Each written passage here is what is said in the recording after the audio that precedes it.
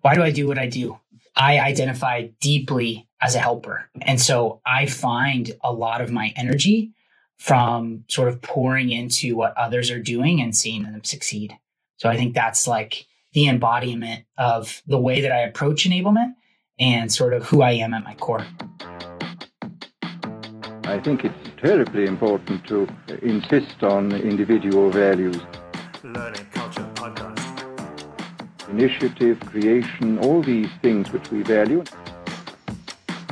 It's now possible to make organizations on a larger scale than was ever possible before. Learning Culture Podcast. Teach people to analyze the kind of things that are said to them.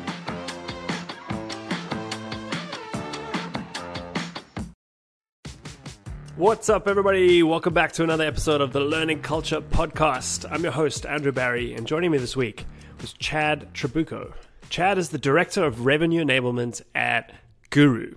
Guru is a knowledge management software, which I thought was so fascinating because of the question that I ask at the end of every Rapid Fire 5, and that is, how do you capture and distill ideas in people's heads for future use? And that's exactly what Guru does, and that's exactly what Chad is so passionate about. At the risk of this becoming an episode about Guru, we really dug deep into knowledge management because I think it is such an important issue for anybody developing people and enabling people. Chad has been a user of the product for a lot longer than he's worked there, and so is able to draw out some of the best practices of knowledge management in general, and that's where we focused. In this episode, you'll learn about how he groups reps in cohorts by tenure and how he's seen a progression in their ability as a rep as they progress through those cohorts. You'll learn about the importance of reps getting reps and what experimentation and the peer-to-peer learning about what people are learning helps in enabling an entire team. And finally, you'll learn in a deep dive all about knowledge management. To facilitate this part of the conversation, we use a framework created by Tiago Forte, a guru in the knowledge management space for personal knowledge management or productivity. The framework is code: capture, organize, distill, and express. Those 4 steps form the basis of our conversation about how you can get the tacit knowledge in your sales team's heads out and explicit in ways that others can benefit from it. As I said, this is a topic that has been on the minds of every single enablement person I've spoken to, so I know you will enjoy what Chad has to share. So please sit back and enjoy this episode with Chad Trabucco. Chad, welcome to the show. Thanks, Andrew. Pumped to be here. Yeah, this is going to be fun. You are in a role now that is center of a topic which I think is so important to enablement people. And to anybody who's responsible for developing people and knowledge within companies. But before we get into all of that, how did you get started in enablement? Well, like most, I found my way through a funny rabbit hole. I think I come from actually the construction world and was writing proposals, responding to RFPs for bridges and dams and that type of thing. And was in San Francisco, and I thought, you know what, I need to make the jump. This is not the industry for me long term. And so started writing proposals for Oracle, the Oracle Marketing Cloud. So got my feet wet in sort of like the B2B world, some SaaS stuff, and then landed at a company, an HR tech company called Glint, which was looking to build out a sales enablement program. But one of the core needs was RFPs because the team was just drowning, being in the HR space, just drowning in responding to proposals. And so they needed someone with experience there to sort of like build out that program and sort of do that as sales enablement while I sort of got my feet wet, doing other things that are more traditionally enablement focused. So that's how I got in, feel really lucky. And then Glint was purchased by LinkedIn. And so I got to see sales enablement at like, an incredible scale and work inside that business. So it's been pretty fun and quite the trajectory. I couldn't have mapped it out, but that's the adventure of it, right? Yeah. And like most people in enablement, you've kind of learned as you go, right? There's no formal training for any of this. I want to, I noticed in your background, your bio, that the proposal manager role, popped up a few times, and you seem to have specialized in that for a while. I'm curious just out of interest, and also then extending that, I'm curious if there's stuff you've drawn into, what our conversation is, but just maybe like a 2-minute masterclass for folks on proposal writing, responding to RFPs, that kind of thing.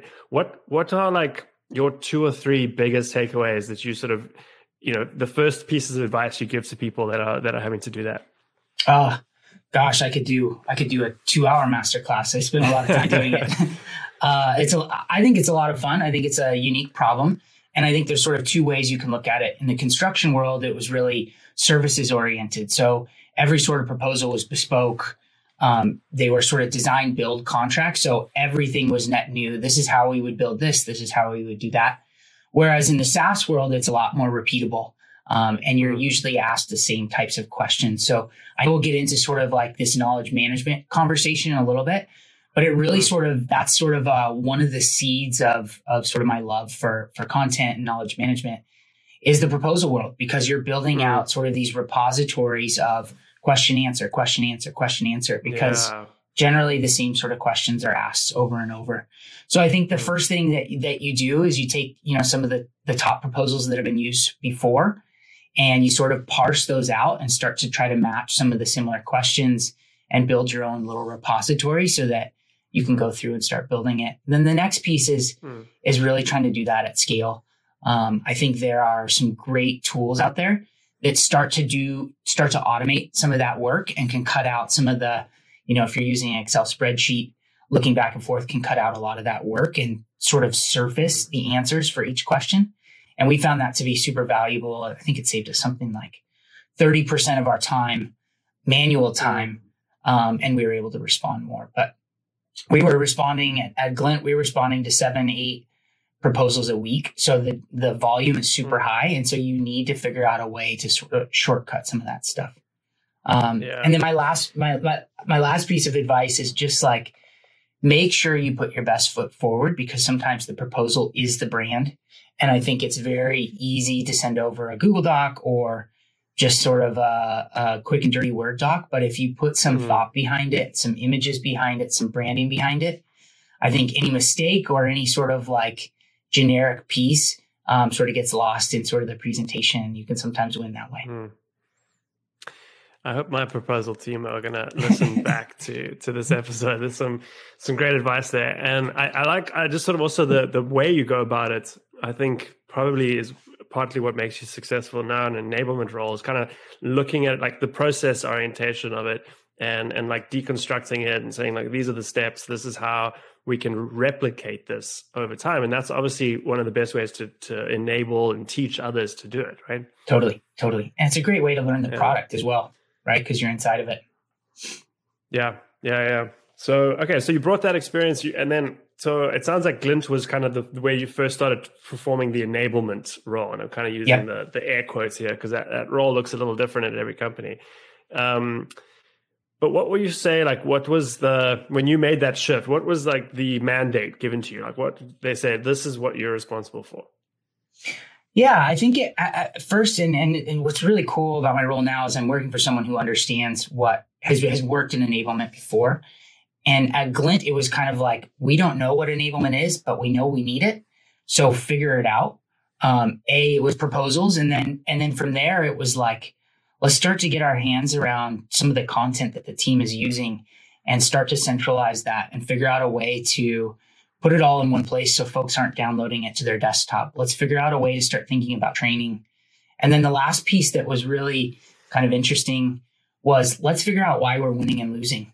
And let's start running a program quarterly where we're analyzing all of our wins and losses and coming up with themes, and then start interviewing customers. And so I built out that program, and that became a real sort of like institution for enablement. And I think, enablement sometimes can just be thought of as training or content, but I think that assessment piece is pretty critical and has been pretty foundational to my success. Let's talk about that a little bit more. What sort of things are you looking at assessing? I think what we would look at is like building a benchmark so that you can see progress or, lack of progress across a number of different areas. So we would look at sort of rep tenure and put reps into different cohorts based on their tenure and then see where they were performing. And we could almost get to the point where if we had a down quarter, we could see that a bunch of reps would be moving into a cohort that was more successful from a win rate perspective.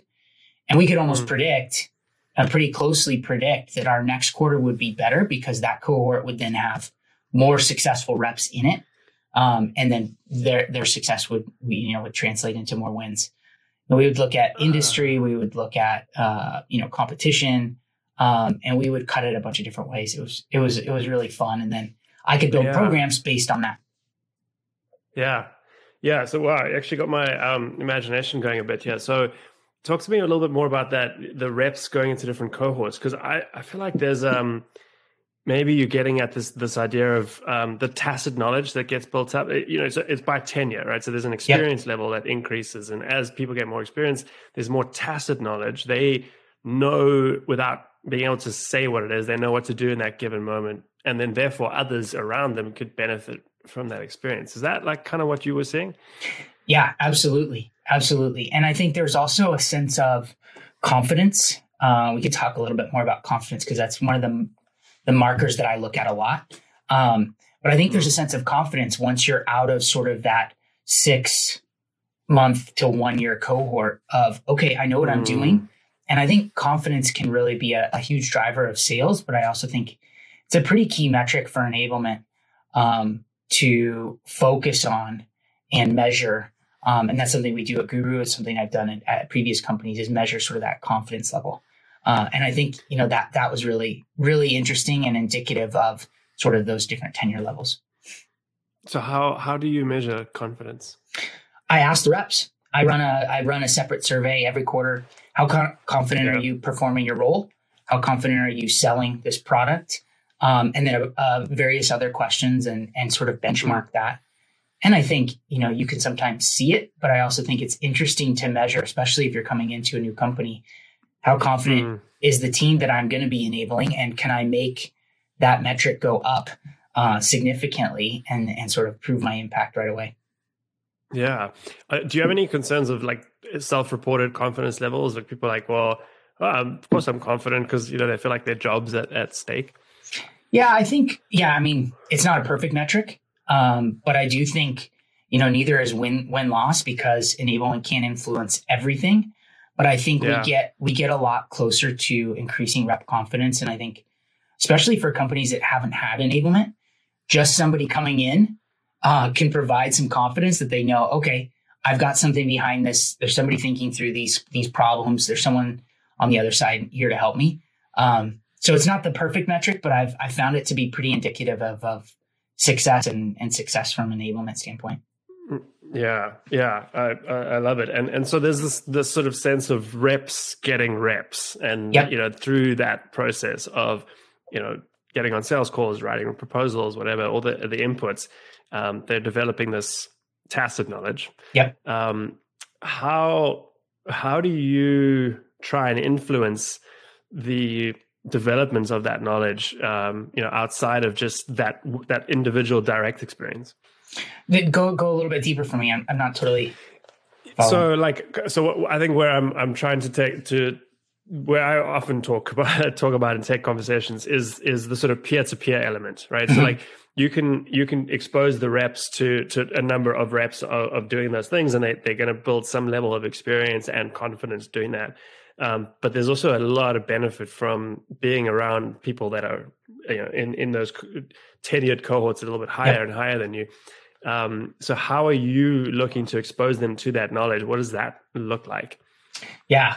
No, that's a great question. I think we did it a bit at Glint. And I think one of the ways that we would do it is whenever something new was coming, we would have the reps with like the highest tenure with the best success sort of demonstrate it, prove it out, see it early, and start to get a few reps under their belt so that everybody wasn't learning at once. And then, I think you probably hear this all the time, but I think reps learn best from reps. Not meaning more reps, but from each other. Actual other people. So exactly. We're really riffing on the rep. And I think doing that, and then obviously there's a ton of tools Gong, Chorus, those types of tools where you can expose the team to what looks good, and how good can manifest itself, in the wild. So getting reps to teach each other. I always have a session in every all hands that we do where it's from the field and reps are sharing what they're doing. And I think the more peer-to-peer stuff and the more that enablement can get out of the way, I think the more beneficial the programs will be. Yeah, totally. And so you mentioned the word cohorts. Are you using cohorts in the the sort of educational sense where like you're bringing people together in consistent ways to kind of learn from each other? And you mentioned that all hands as one example of that, but anything else you're doing beyond that? I haven't looked a ton at cohorts, given that in my current role, I haven't been here too long. And in fact, we have a lot of different reps that have been here for quite some time. So the cohort problem, we're not hiring as much. The cohort problem isn't as acute as it was in my role at Glint. So I'm not focused on that in particular, but I am focused more at the team level, and maybe we can get into that sort of like role specific stuff. Yeah. Let's do that. Like, what does that look like? How are you thinking about the different roles in the sales team? Yeah, it's been really fun to like be in a role. I run revenue enablement, not sales enablement, where I have in the past. And that sales enablement was more sort of like me to new biz. Whereas now it's focused, from, pre-sales to post-sales. And I think what's really interesting is sort of the nuances between each role and sort of how do you tailor a message and how does everybody learn all at once one thing?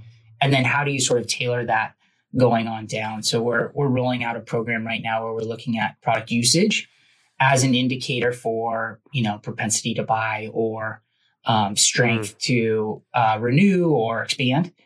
And it's been really interesting to see the nuances of the ways that we use that from a new biz perspective versus the ways that we use it from an expand perspective. Yeah. So a lot of the work you're doing sounds very data driven. Yep. Like it almost starts with the data, and then you're adapting your programs and developing programs based on that. Yep. So what I want to sort of get a flavor of some of the programs and interventions that you come up with. What are, like, say, you that particular example with the usage data and what that translates into buy signal. What intervention would you do based on that? Yeah, I want to use a different example because we've just kicked that off. And so I don't quite know. I don't have all the data yet. Cool. But I will sort of harken back to that confidence survey. I call it the voice of revenue. And basically I'm looking at a bunch of different metrics in addition to that confidence. And I'm asking around challenges. And I think one of the interventions that we did was we saw that one of our use cases could have been stronger, that our reps felt less confident about a particular use case that we solve. And we had all these different plans to do, this training and that training, external trainings, that type of thing. But I was a month into my role and saw this data and was able to sort of say, okay, we need to go really, really deep on this use case, the persona, the case studies, the problem, the solution. And we were able to just sort of like build this sprint around sort of that, bright spot in the data.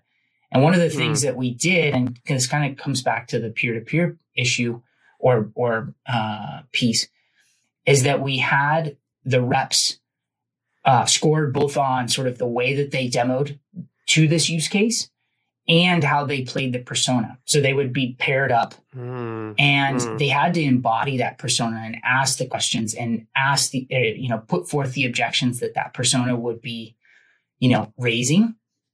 And I think this gets a rep into the mind of the persona that they're, talking to. So it gives them sort of a unique rep, as it were. And that seemed really, really effective to get the team to be thinking around this persona, not just from a sales perspective. Yeah, it's because role players can be really cringy and poorly used, right? Yep. But now I think when you put the thing on saying we're going to measure you in terms of how well you're playing that, they really have to get into the head of the buyer. Yep. Yeah, that's really smart. I also, it feels like you mentioned the bright spot in the data. That was a great way to characterize it. How much of enablement is influencing revenue strategy, versus like vice versa? Yeah, I think it's one input, but I think it can be a pretty strong input, especially if you're measuring it consistently over time. I've seen, with the win-loss program that I've run in the past, I've seen that basically drive a lot of the strategy that we were doing. I mean, we saw, one example we were losing consistently to a really big competitor. And so we built programs specifically to address that.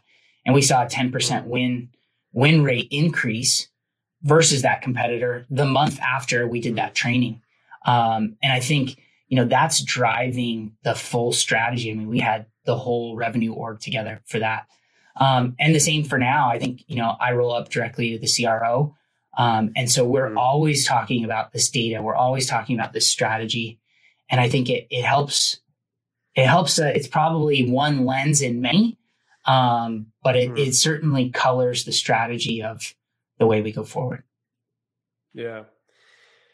Yeah. The more I sort of talk about this, the more it's, I see enablement characterized as kind of like a coordinator role within there's the franchise and there's the head coach, and then a coordinator like focused on that specific, looking at like little areas to get an edge, basically. Yeah.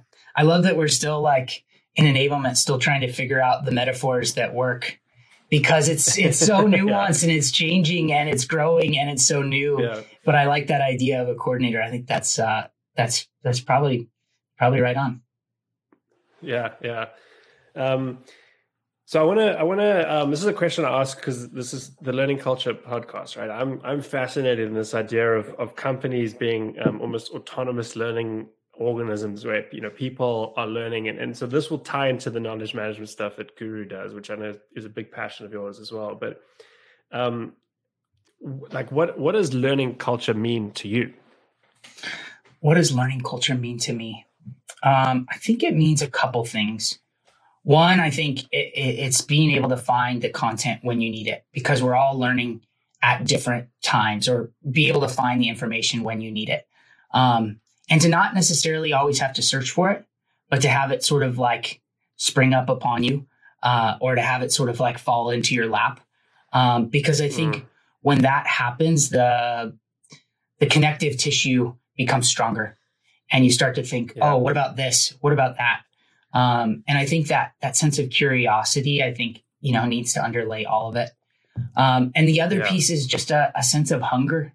That's why I love working in revenue, in go-to-market, because we're usually tied to a number, and there's a sense of creativity in getting to that number, and there's that hunger. And so I want to encourage that. And I think, a learning culture to me is indicative of what sales has to do, and that's go hunt or go find, or and I think encouraging that in different ways is so fun. And I think helps drives the process forward. Yeah, that's a brilliant answer. I love that. I mean, curiosity and creativity are two things you mentioned are so fundamental to it, and often not like I find synonymous with sales teams, but Correct. To you, it is like it's so fundamental to what they do. Hey, it's your host Andrew here. I wanted to take a second just to say that if you're enjoying this podcast, we would love it if you did a couple of things for us. If you're watching this on YouTube, please hit that subscribe button. It really allows us to grow the channel and reach a lot more people like you. If you're listening to this on Apple Podcasts, take a moment to leave us a rating and review. It's a great way to give us some feedback and to tell the world what you think about this podcast. So whether you listen to it on YouTube or you listen to it as a podcast, if you take one of those actions, it would mean the world to me and my team. Thank you. And with that, right back to the show. I'm fascinated by what Guru brings to the market and this idea of knowledge management. And I'll sort of preface this for anybody watching or listening to this episode, and go back and verify this. Listen to previous episodes that we've done. every single time I ask this question, no one's got it figured out, right? Everyone's like either like, oh, that's a really good question, or we don't know. And what I'm referring to is the question of, how do you capture and share information as it's being discovered, as it's being, created in someone's head. And we talked about before, tacit knowledge, converting that into explicit knowledge so that others can benefit from it. That's sort of where Guru sits center as a product that solves that challenge. So, yep. Feel free to kind of jump in here where you think makes sense. If you want to characterize the problem a little bit more, or like how Guru solves it, but where do you see the potential here for people?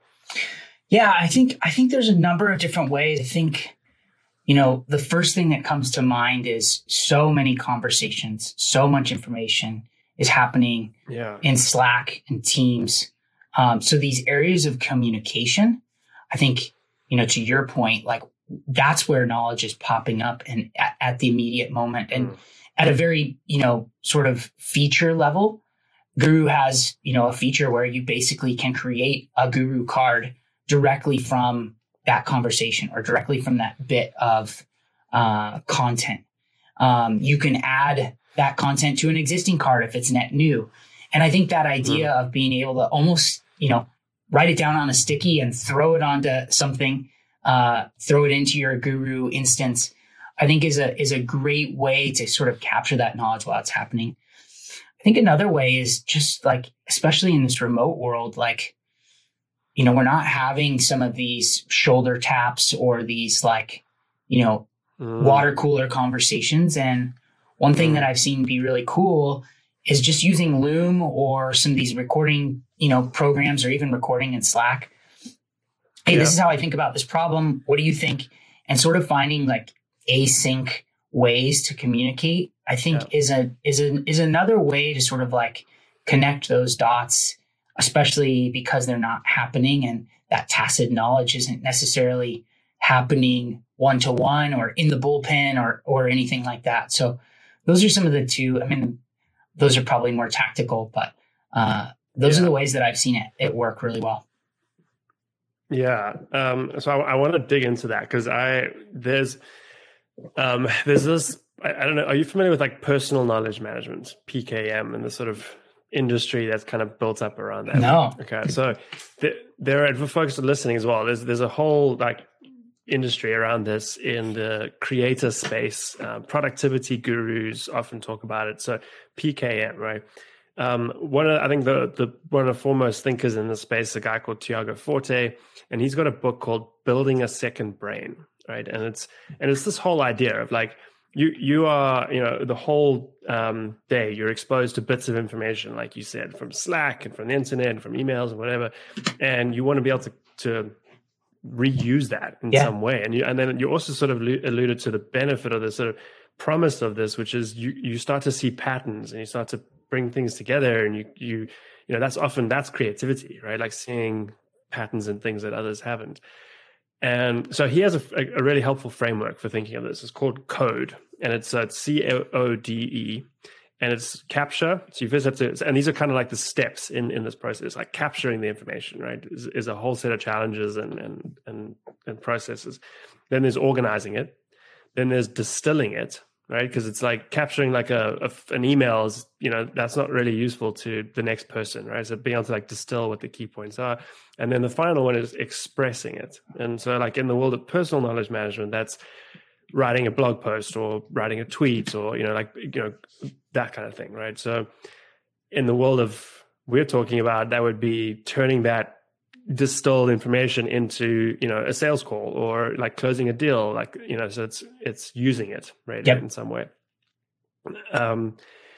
So like, I want to I want to go through each of those and sort of just get your thoughts on that. Because like I said, each of them have a challenge to them. So let's talk about the challenges of capture. Because like this stuff's happening at you a million miles an hour. You're jumping between calls. You're answering emails nonstop. Like, how have you seen people effectively identify that information and like quickly capture it so it can be moved to the next step? Yeah, I think there's two ways. Well, I'm sure there's many ways, but two ways come to mind. One, I think, is sort of like a democratic way where it's almost one-to-one. And you're seeing information come in and creating a you said building a second brain, like creating a brain where everyone can contribute, in sort of a democratic way, because people are learning at different times, they're learning different things. And I think you can get into the organizing piece in a little bit once you sort of get past that. The other way is using, some of the tools that we do have, and like looking at trends and using automation to sort of see what are the common themes that are flowing through, and then almost suggesting, hey, this is content that is being asked for or being talked about that you should sort of collect and organize. And I think that's probably where the sort of space is moving, is surfacing those trends. That's kind of like looking across all of our communication platforms and sort of saying, well, these people are emailing about this, customers are asking about that, people are talking in Slack about this. Here's what you should be creating. And then, from an enablement standpoint, not only is that the content, but then the expression. How do we train to that? How do we sort of get ahead of that? Yeah. So those are my two responses to the scene. Yeah. I think that's super interesting, because that second one, and is that what Guru does? Is it able to kind of intelligently suggest, like, hey, you should be paying attention to this, you should be capturing that? I think tools are moving that direction. I wouldn't say there's anyone out there that's doing it yet at sort of the scale that it should be done or could be done. But I think Guru's really well positioned to do it. Yeah, that's a lot of potential in that. So let's talk organizing. And this is such a key step, because if it's not well organized, no one's going to be able to use it. And so now you can build this amazing second brain, but like if no one's using it, it's not great. So what do you think about, and how to like organize that information so that it's easily accessible? Yeah, this is a really fun one, and this is why I've used Guru for so long, and I'll probably get on my my high horse with this one, but I think, and no disrespect to folks who do knowledge management, because I think there's a need for that, to think in hierarchies, to think of how people learn, how people consume content. But I also think in our world where we're Googling things and we're simply searching for things, that's sort of the new mode. And I think that's where organization can take a back seat. If you have a really strong search engine and content is able to be surfaced, information is being able to be found in the ways that people find information already. They search in a search bar, or they see something that is related after searching for the thing that they're looking for. So with Guru, like, I have not seen a tool search like this except for Google search. Like, Guru search is so strong that organization piece isn't as laborious or pivotal. And I think, yes, it can create a lot of noise, and I think there does need to be some sort of organization, but it's not as critical in thinking about, does it need to be in this bucket or that bucket, and how will someone get to that bucket and then go, 8 layers deeper. We search immediately and we expect now to have that, pop up. And I think, Guru does an amazing job at that. Yeah. And so a big part of the Google's success is being able to understand search intent, right? So like, how are you, like, and now more in your role as an enabler of people, like, how are you getting an understanding of what is going to be useful to my team? Yeah, I think one is just seeing what they're searching for and what they're constantly looking for. So understanding, the case studies, the competitors, seeing some of that information, and then we're also able to see what they're searching for and not finding. And I think that intent is really interesting of, maybe there's a blind spot that we, need to address if they're searching for this type of industry over and over and they're not finding it. I think that intent is interesting. And then I also think there's a way that the industry may be going to be searching cross platforms. And I think that's a really interesting problem, because not all of the knowledge lives in Guru or lives in Slack. It may live in Google Drive. It may live in your LMS. It may live in Confluence. So finding ways to sort of connect all of those and surface that information, I think, is going to be, and it probably gets closer to the intent and probably takes it a little bit further. Yeah, that seems like the holy grail, like to be able to, because you kind of also then eliminate some of that capture step or the sort of necessity of that step. Okay, that's super interesting.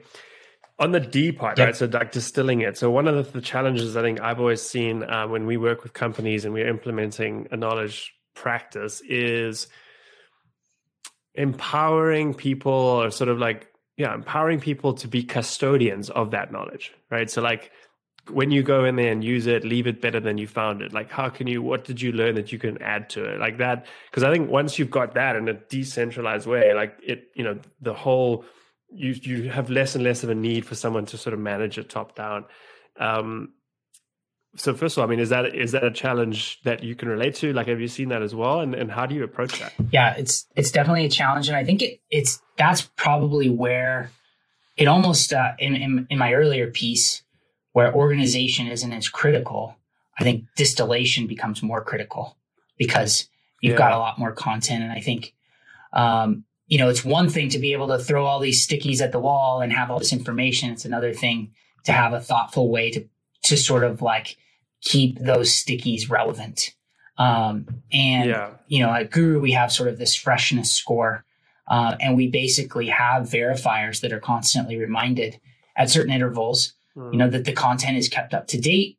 And if that content gets stale, they're reminded to go in and clean it up. And so I think, some of these like more set it and forget it ways to sort of keep that distillation, relevant, I think is really important. And I think that's where knowledge managers come in, and can really lend a big hand. Is like, how do we keep this information relevant long-term and, constantly go in? So I think, there's some automated ways to do it, but I also think that's probably more critical in a search world than a sort of hierarchy world.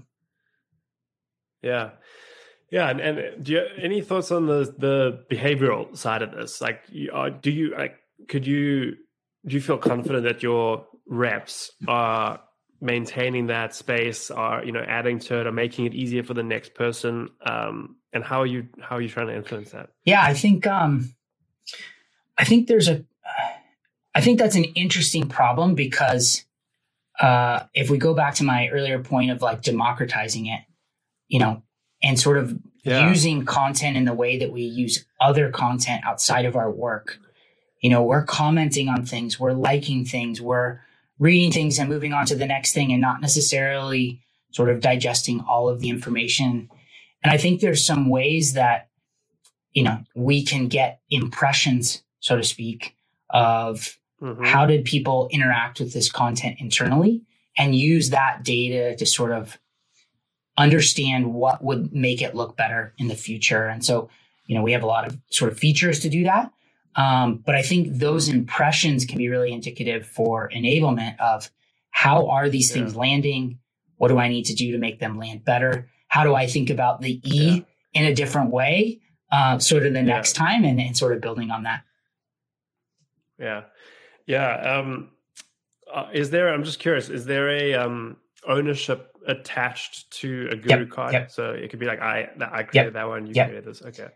So that plays into this and helps a bit because there's like a status, to having a lot, for example. And if you have a question, who to go to, you can, DM them, or ideally you can just comment on the card and they'll be sort of pinged to respond. And so there's a sense of, I think it comes back to that confidence too, that I know who this person is generally.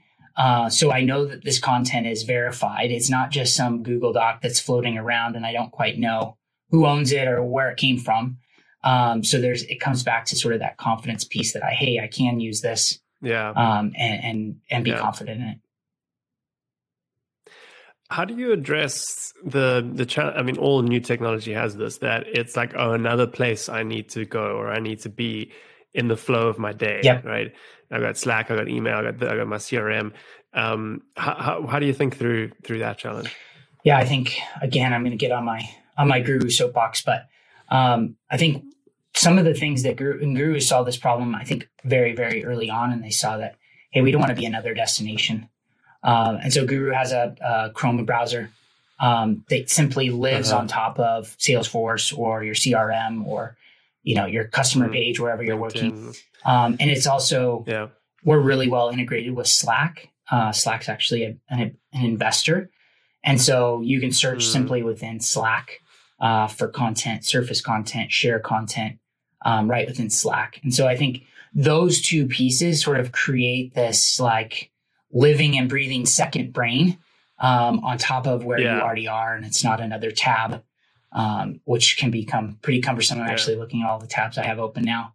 None of them are Guru, but it's an interesting problem. And I think, those are the ways to solve it. Yeah. Yeah, I like that. I like thinking of it as a layer on top of the usual flow of work. So let's hit the E for completeness here. So the E is, to me, in this context, is about, are people actually using it to, for their next prospect email or their next call or whatever. Just what behavior have you seen around that, and any advice for folks on that? Yeah, I think that's the hard one. I mean, I think E is probably also for enablement, right? Like that's where we come in to sort of find different modes, find different vehicles, ask those questions, use sort of that survey to understand how are these things landing, but then also looking at the data, seeing how usage and verbiage is going in Chorus or Gong, and searching for certain terms or surfacing terms. I just did this training. Am I seeing those terms show up over time? And then the reinforcement, right? Hey, rep X, who's in cohort B, is doing this really, really well. Let's learn from how they're doing it and surfacing that information. And then obviously using tools like Guru to sort of understand how many times are reps coming back to this content. Are they using it over time? Is it like one of the top 10 they've used in the last month, and getting signals there? Yeah. And I can imagine that the survey piece is a big part of this too. You got to talk to the people, like, are you using this? Is it useful? Yeah. And I think the survey piece, for some of the folks on the, that are listening who maybe are newer to enablement, I think the survey piece is a really good way to manage up and not sort of be dictated that you're running this training and you're doing this program, but to provide a lens and a voice of, hey, this is what the team needs. We can do this training, but I also think we need to lean in here. And it gives a sense of cachet and can help sort of reset the parameters, so to speak. I found it to be really helpful. Yeah. So at the risk of this becoming a sort of product podcast, I want to get back to your career and you as an enabler. So how do you learn? How do you go about learning and developing in your role? I am an auditory learner. So if I hear it, I'm learning. So I'm constantly listening to podcasts like this, books. I consume a lot like that. Sometimes I'm doing video, but I'm just listening. I think, there's a lot of blogs out there. It's easy to read stuff, but I sort of consume it by hearing it. So my podcasts or my earpods are well used. But that's really how I learn. And then I think it's some of the application too of diving in and sort of deconstructing the problem and building it back up. And I think that's one of the funnest parts about enablement is that you sort of have to take it apart to sort of express it. So I think those two pieces for me, those are how I learn. It sounds like there's a sort of bias there, because you mentioned this earlier as well, like reps getting reps. There's like a bias of doing an action and sort of experimenting a little bit. Yeah, and I think that probably goes to also like I've never carried a bag. I haven't been a salesperson, so there's a sense of I have to get in it to be able to be confident sharing it, but also credible. And I think, those two things are really important to me and probably a little bit my imposter syndrome, being in enablement. Yeah. And there's a mix of people that have, have carried a bag, like you said, or haven't. And it is fascinating to see. I think everyone brings such a different perspective, obviously, and like those two camps, if you had to separate them as well, bring different perspectives on this. Totally. So it's been fun kind of learning about that. Sort of related to the learning point, actually definitely related, is what role has failure or mistakes played in your career? In my career, I haven't failed, so it's been pretty good. No, I'm kidding. In terms of, I don't know if I should take that. In terms of failure, I think those are I'm sure everyone says this, but like those are the most pivotal times, because you can see, okay, very, very clearly, here's where I can do better. And I think, sometimes it's simple stuff by forgetting to include a manager in a call, or sometimes it's, pretty monumental stuff where you totally forgot about sort of this component and didn't incorporate it. I think some of the biggest failures that I've had are sort of communication failures, and sort of making sure that all of the stakeholders were in the room, were providing their input, or were brought along in the process. And I think in enablement, we have to play that coordinator role, to your point. And I think the biggest failures is when we don't do that, because then we can get sidetracked, or the focus can become changed, or we don't bring somebody along that could be critical in the future. Yeah. Yeah.